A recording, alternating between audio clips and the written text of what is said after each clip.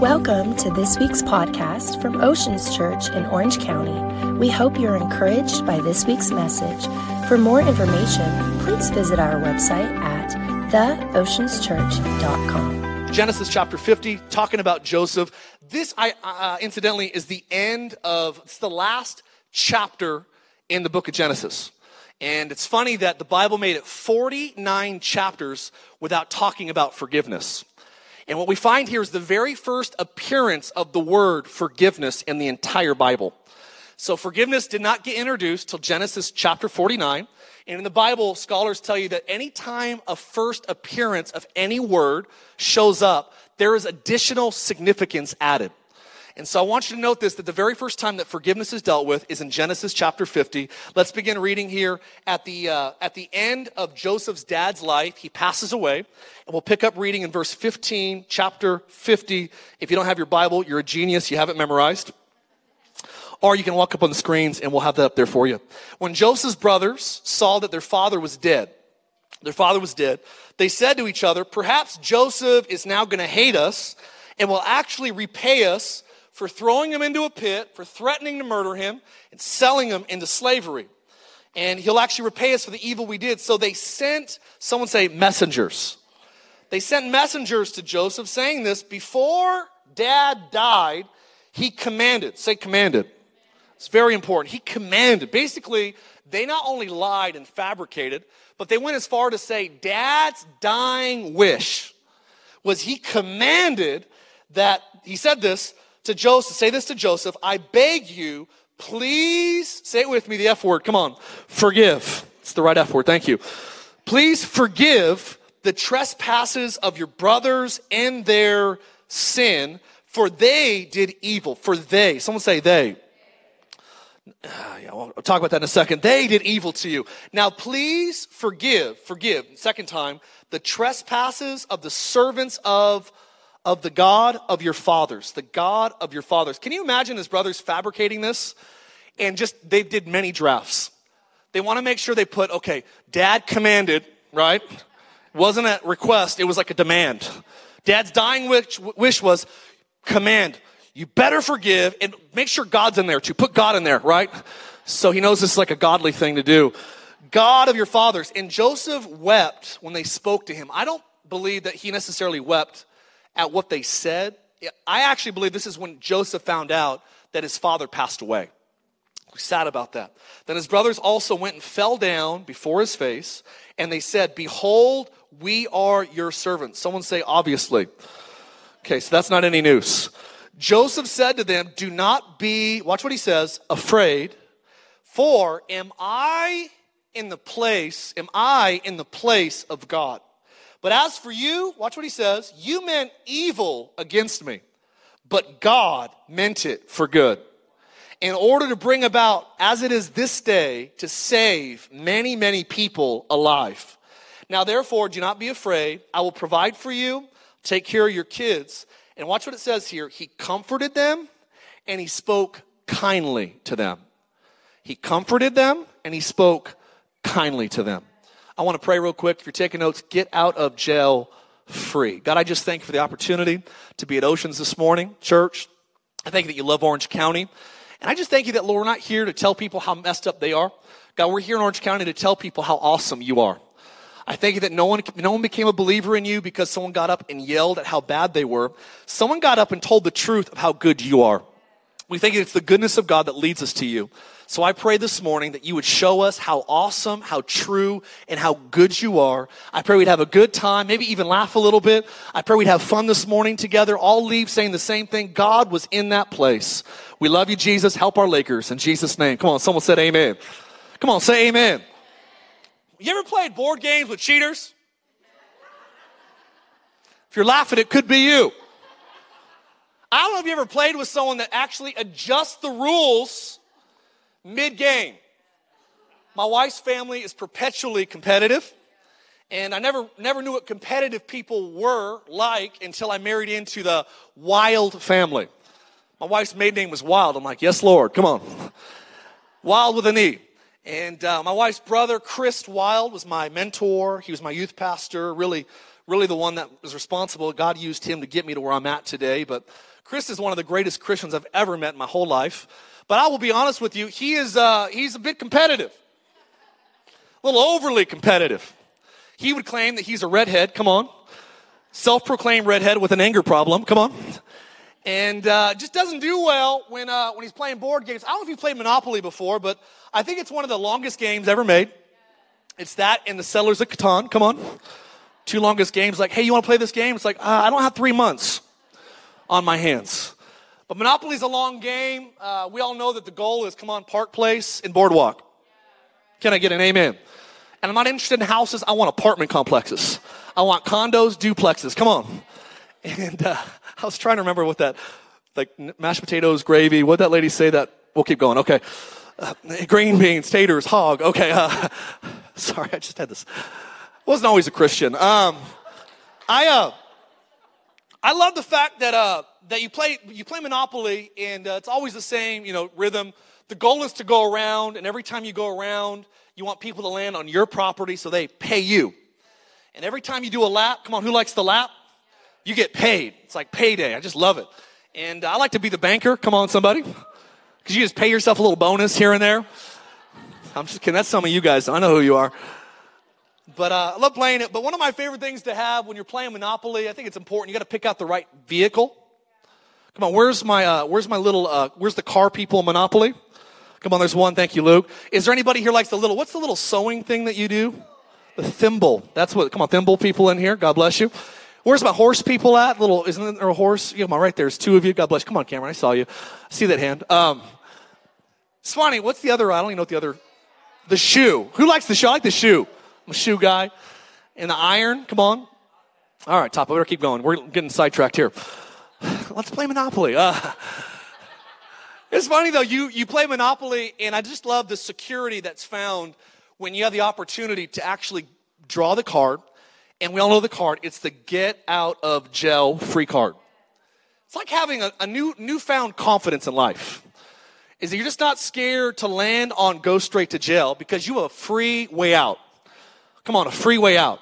It's not a toll road. It's a freeway. Come on, Orange County. You have a free way out of jail. And I love this idea that you get out of jail free. And the idea is when you're supposed to go and get locked up, miss turns, miss paydays, miss the potential of the future, that you have the opportunity because you have something in your back pocket that says, no, I ain't staying here anymore. Come on. Feel like preaching. And I can get out of this place right now for free. And I actually believe that this is a great picture to us today, living in 2018, of what forgiveness has the power to do in our lives.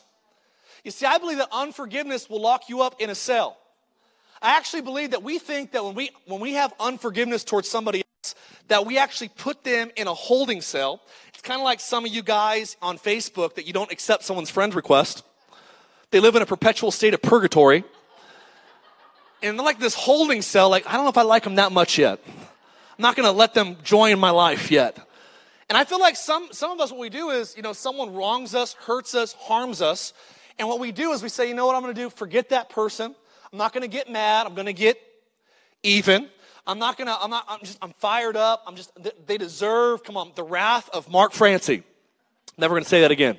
Sounded weird. I like talking about myself in the third person. But they deserve my wrath. I'm fired up. They cheated, cheated on this business deal. They took money from my business. They lied to me, or they lied to my spouse, or they broke my heart, or they did this or that. I think there's so many reasons in life that you're rightfully offended. Remember one day I was telling God why I was right and why it's okay. Come on, you ever try to educate God? Like, God, I know you're supposed to forgive, but this is an exception. I found a loophole. Come on. Who's ever found a loophole in the clause? It's like, yeah, I'd forgive everybody. This guy's an idiot, though, And I was just telling God one night why I didn't want to forgive this particular individual. And I remember God just very sternly said, Mark, forgive them. But I said, but God, they're wrong. And God said, I know. You don't forgive people that are right.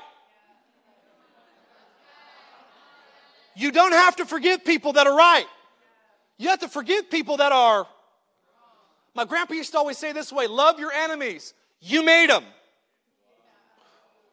It's getting quiet in the Presbyterian church. That was too strong. Sorry. Back off a little bit. I love Joseph because I actually believe that this guy who inherited this crazy destiny that affected not only the economy of Egypt, but also the known world, probably one of the most influential Christians to ever live, even before Jesus was on the earth. And this guy changed the global landscape because of the character that he developed during 17 years of crazy, underneath the surface character trials. I actually believe this, though, that Joseph never would have became Joseph if he didn't pass the pardon test. I actually believe fundamentally that we never would have read about Joseph in these last 15 chapters of Genesis had it not been for a decision that he made in the pit. I forgive them. Had it not been for the decision he made to Potiphar's wife, I forgive her. Had it not been for the butler who forgot about him after he got reinstated to power, I forgive that butler. And you know what? Guess what? While I'm at it, how about the 11 brothers that wronged me so bad, they threatened to murder me, but inevitably sold me into slavery and betrayed me. His whole life, he had opportunity after opportunity after opportunity to say, you know what? This is the final straw. But I actually believe that before he forgave his brothers in Genesis chapter 50, he made a decision in a jail cell to say, you know what? I forgive everyone that's wronged me. Because I actually believe this. If he would have been holding on to bitterness, he never would have saw that the butler and the baker in prison were actually sad. Because he would have been actually festering on his own sadness. Bitter people are self-absorbed. I'm telling you right now that, like we've heard it said many times, that unforgiveness is like drinking poison and expecting the person you're mad at to die. It doesn't affect other people, it affects you. And we think that we're locking them up in our minds, but we're actually locking ourselves up in our minds. Forgiveness is a powerful, powerful force. I actually believe this, though. Genesis 50, he says, guys, he says 4 powerful things, but I want to just backtrack just for a moment here and just paint this picture. It never says that his brothers ever fully repented to him. There's no documentation in the Bible. The only thing it says they said is, we are your servants. And it's like, yeah, I know. You see the ring? You see the house? You see my cars? Now leave. You know, I'm just kidding. It's crazy. He knew that they were his servants, but it never said this. It says that they sent messengers saying, hey, they sinned against you. But they never came to Joseph and said, we have sinned against you. So what do you do when the person that you need to forgive never even fully repents? How do you handle people that they live perpetually wrong, and the only choice you can make is how you treat them, not how they treat you? I heard a story of a well-known pastor, and this is back in like the 80s, back when church was a different world, before cell phones, before pagers. And this particular preacher at a big church in Texas, they invited this guy to come and speak to their church. And this guy shows up. He didn't show up. They invited him to come. This is crazy for me to think about this. But they expected this preacher to show up and preach at this big church of thousands of people. And the music starts, and this guest minister does not show up. They go through the songs. He's still not here. So the pastor has to get up and speak. Guy's a no-show. They couldn't call him, couldn't page him. This is just a different era. And so they had 2 services in the morning, and the pastor had to speak both services, and they had a night service. And it was wild. The night service came, and they start singing, and lo and behold, halfway through the song list, this guest speaker walks in like nothing even happened. He's expecting to speak. And some of the leaders in the church came to the pastor and said, Pastor, he's here. What do you want us to tell him? Like, what do we say to him? And this pastor said this crazy thing. He said, tell him he can speak. And they're like, but he didn't show up. He didn't communicate, didn't apologize. He just like has this entitlement that he's God's gift to the earth. And they said, no. He said, no, he's going to speak tonight. He said, all right, okay, if he speaks, he only spoke 1 service, not 3 services. What should we give him as far as like an honorarium or a gift financially? And the pastor said something very powerful. He said, give him what we would have gave him for the whole day. They said, what? They said, but he didn't come this morning. He didn't do his job. And he said a very powerful thing. The pastor looked at the leaders of the church and he said this. He goes, I've learned something in life that I cannot control how other people treat me, but I always have the power of how I treat other people. I believe that what we do when we make a decision to forgive somebody is that we can't choose what we go through in life, but we can choose, come on, how we go through it. And I believe this, that forgiveness, when you forgive somebody, you in no way change the past, but I believe in all ways you change the future. I believe that forgiveness is powerful. Can I get an amen? You know what forgiveness means? It means to be forgive. Forgive. It means, for means to be in favor of. And I believe that when you're a forgiver, it means that you're in favor of giving somebody something that they might not deserve. Are you with me today? So Joseph's brothers never even apologize fully, never even say they're really wrong. They just say, hey, don't spank us when you come into power and dad's dead. Don't take vengeance on us. And I believe this, that Joseph discovered a powerful truth that David discovered, that many other great men and women of God throughout the Bible discovered, that vengeance and justice belongs to God. I'll prove it to you. Here's 3 points I want you to write down this morning when it pertains to forgiveness. I believe, number one, it says this in Genesis chapter 50, in verse 19. He says, do not be afraid. When his brothers came to him, he says, am I in the place of God? Am I in the place of God? I believe this. Number one, if you're taking notes, when it pertains to forgiveness, I believe number one thing you got to understand is justice belongs to God. God alone controls justice. James chapter 1 says, be slow to speak, slow to get angry, quick to listen. And he goes on to say this, the brother of Jesus, that's what most theologians believe. He says, the wrath of man does not produce the righteousness of God. You know what we try to do? Vengeance means to make something unjust, just. But the problem is me and you aren't just. We're not just. Only God is just. And so what happens is when we try to get revenge or vengeance, we can't fully justify a situation because we're not just. Let me say it this way, we are justified in the faith, but we are not just as human beings. So we can't rectify a wrong situation because we don't have the full knowledge of the situation. So he says this, here's the first thing you got to know, that justice, it belongs to God. It belongs to God. What's the second thing we know about Joseph's life? Is he says the second powerful thing. He goes, you meant this for evil, but God meant it for good. If you're taking notes, I want you to write this down. I believe this, that only God, God alone, can actually bring good out of evil. Who believes that in this room? How many of that God is big enough in his sovereignty to turn your worst decisions in the worst moments of your life and actually make those some of the greatest things that ever happened to you in his divine, sovereign, redemptive will? I remember I was younger, and I remember, never forget this, I was in a city, and someone informed me, it was on the news, that this was one of the first cities in America that actually started recycling sewage water. And they were recycling the sewage water and making it tap water in the faucets. Remember, I didn't drink for 3 months. And I thought, man, how disgusting is this? How can you take something so polluted, so toxic, and think that you can actually purify it to a degree that it's safe to drink again, and it doesn't actually, let me read this. So I started doing a little research on this week, and I thought about this. It says, interesting, it says that we can recycle waste for a new purpose. This is crazy. So toilet water, it says, is being filtered and treated. Someone say filtered and treated until it's as pure as natural spring water. Recycled water, watch this, is safe, and it says, and it tastes like any other form of drinking water. I thought to myself, I don't know if I believe that. Come on. I'm still going to go with some Fiji water. Can I get an amen? But for the sake of the message, I want to say this to you, that I actually believe that we serve a God that has the power to actually filter and purify the worst moments of our life. The toxic things that happened to you when you were 15, 14, 9. Do you know we serve a God that in his sovereignty can bend those dark moments of your life to your advantage?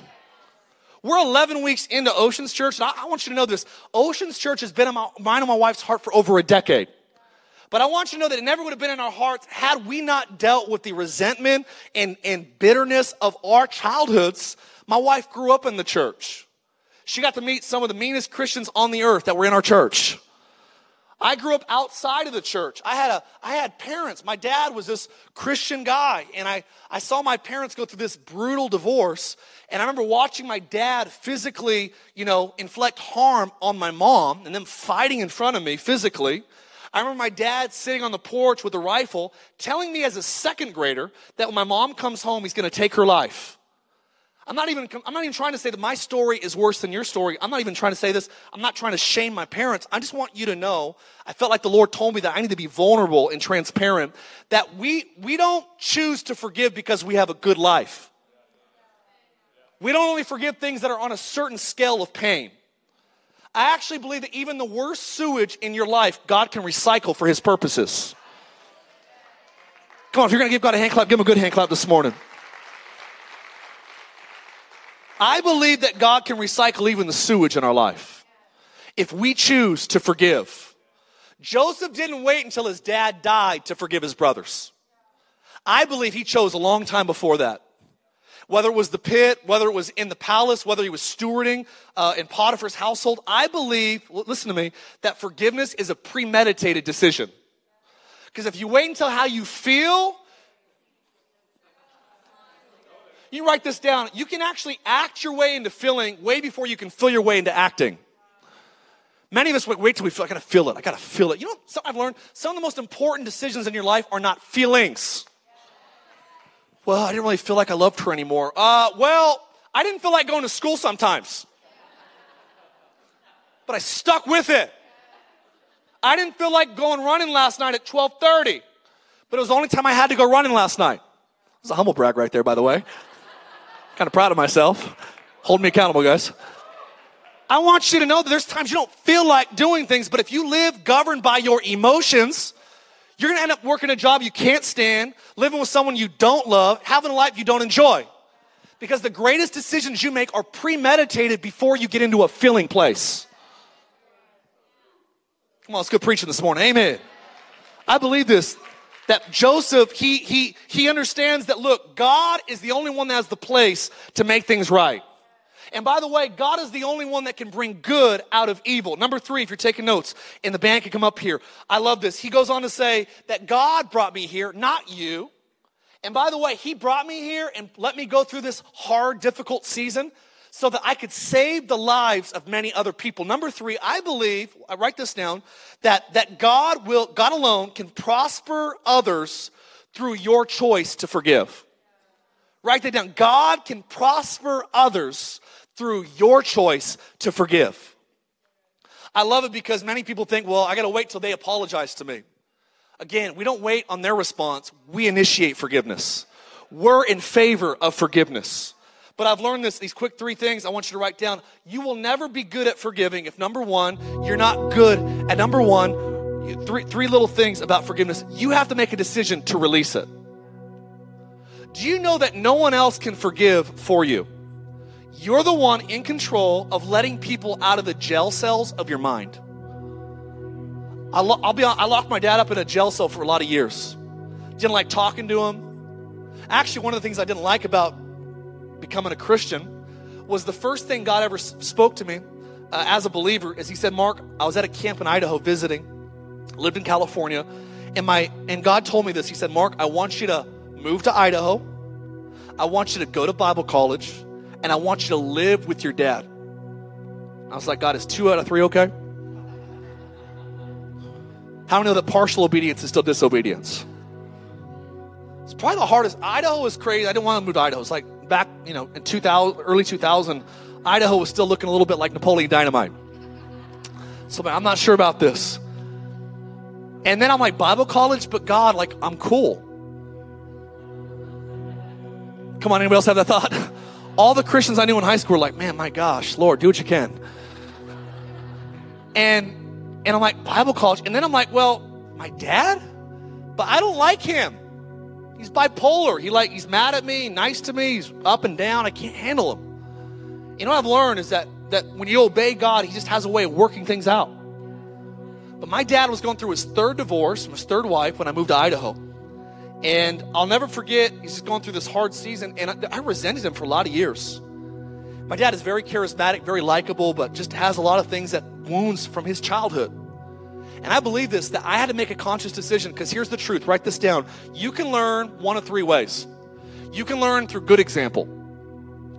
Good example, meaning you have a mom or a dad that comes home from work, plays with you, takes you to the park, takes you on a bike ride. How many know you want to be like that mom or dad when you get older?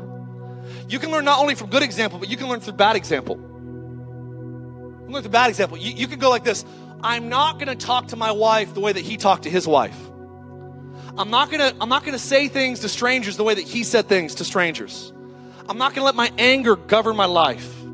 So you can learn actually by taking their actions and doing the opposite of them. And you can learn the third way, which is learning from neither one of those examples and stay the same.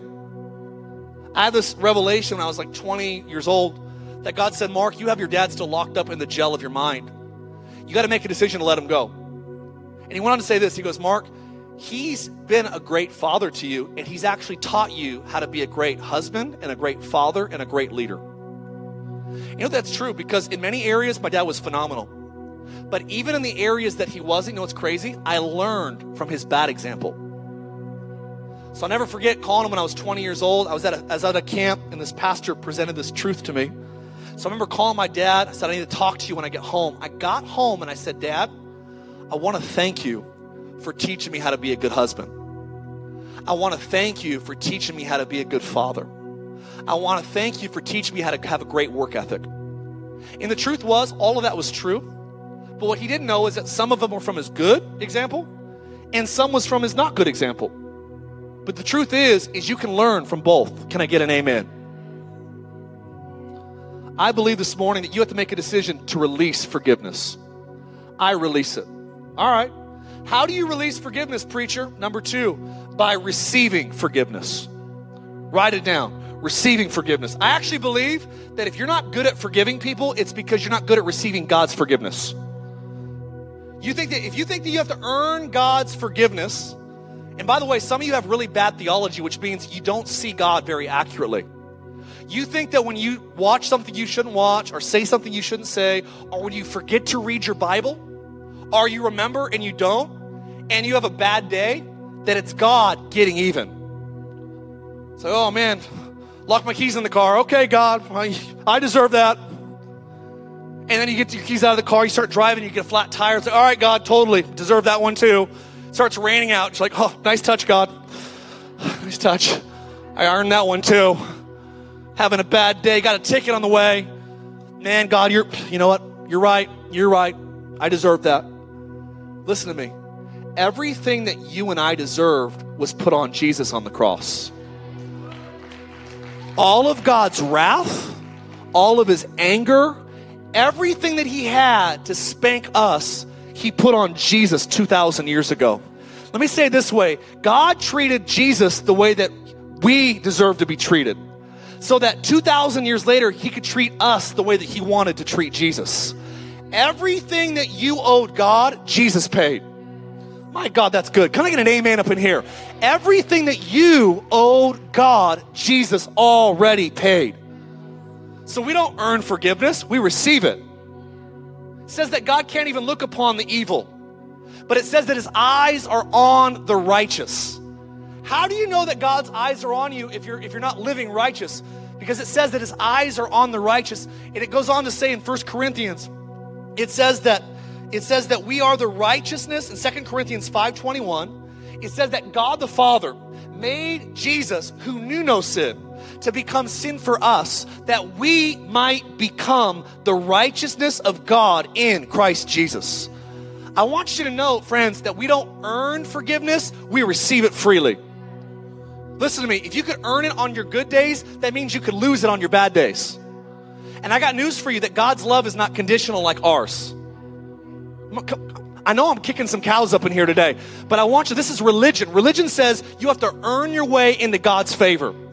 If you want to earn your way into God's favor, Christianity is not the religion for you, because we don't earn our way into good standing with God. Can I get a good amen? You don't earn it, you don't deserve it. Does that mean that we can just keep living like idiots? No, I think it's the goodness of God that changes us to want to be like him. But I'm not good so that he can love me more. I'm good because I'm loved more. You see, God knows you the best, but he loves you the most. And there's no one else on the earth that sees the worst parts of you, but still loves you with the best part of him. We got to receive it. We got to receive it. And I believe the third thing that you got to do, if you want to live a life in your marriage, with your kids, with your family, with your business, is you have to believe in forgiveness. So we have to release it. We have to receive it. And what's the third thing you got to do, Mark? I believe that you have to believe that, you know what, God, as you've forgiven me, I'm going to forgive other people. I love this because in Matthew 18, Peter, who I like to liken myself to, Peter was the guy that talked and then he thought. Peter was like, hey, Jesus, how many times I got to forgive these guys? Tired of them, you know? Sons of Thunders are getting on my nerves. He's like, Judas, don't get me started. That guy is stingy. And he says, how many times do I got to forgive him? And Jesus goes, he's like, 7 times, Jesus? And Jesus goes, no, 70 times 7. I was like, all right, 490? I think we're there. And Jesus goes, let me tell you a story. There's a guy that owed a multiple $million debt, could never pay it. And when he couldn't pay it, the guy brought him before him, his debtor, and he said, hey, pay me my money. And when he couldn't pay him, he goes, all right, I'm going to sell you, your family, all of your possessions to pay for some of your debt. And the guy falls on his knees and says, have mercy on me, right? So this guy is actually nice enough to have mercy on this guy that owed him millions of dollars, goes back to his house and finds his house cleaner that owes him $20. And he says, pay me my $20. And when the house cleaner couldn't pay him $20, he throws him in prison. Story gets back to the master that owed millions of dollars. And the master called him in and goes, how in the world could you not forgive $20 when you were forgiven multiple millions of dollars of debt? Jesus says, likewise, if you don't forgive from your heart, you have to forgive other people the way that you were forgiven by God. I want you to know that all the debts of all of the injustice in your life are $20 debts compared to what Jesus did for us. $20 debts. We were forgiven millions, friends. And I believe that you can write this down, that true forgiveness, it says forgive from the heart. It says that in Matthew 18. But in Genesis 50, in one of the last verses we read, it says this, that he actually comforted them and spoke kindly to them. I believe that forgiveness really isn't forgiveness until you're in a place in your heart that you can be kind and you could actually comfort the people that have hurted you. Some of you are so bitter that you're trying to prove something to someone that's not even alive anymore. Can we let go? Let him out of jail. I close with this story. It's in almost all the Gospels. There's a guy named Barabbas. Barabbas was a mafia leader. He actually ran a bunch of organized crime, murders, stealing, probably rape, extortion, you name it. This guy was a thug. And him and his 2 buddies were actually sentenced to be, they were on death row.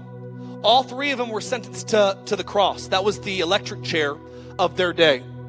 And on a weird day, this guy Barabbas, who was a thug, gets a crazy visitor, walks into the prison, and he's in there with 2 of his friends that are all getting ready to get murdered that day. And as they're getting ready to get murdered, the jail cell opens up, and the jailer goes, hey, Barabbas, you're released. And Barabbas looks at his 2 thug friends, and he goes, what?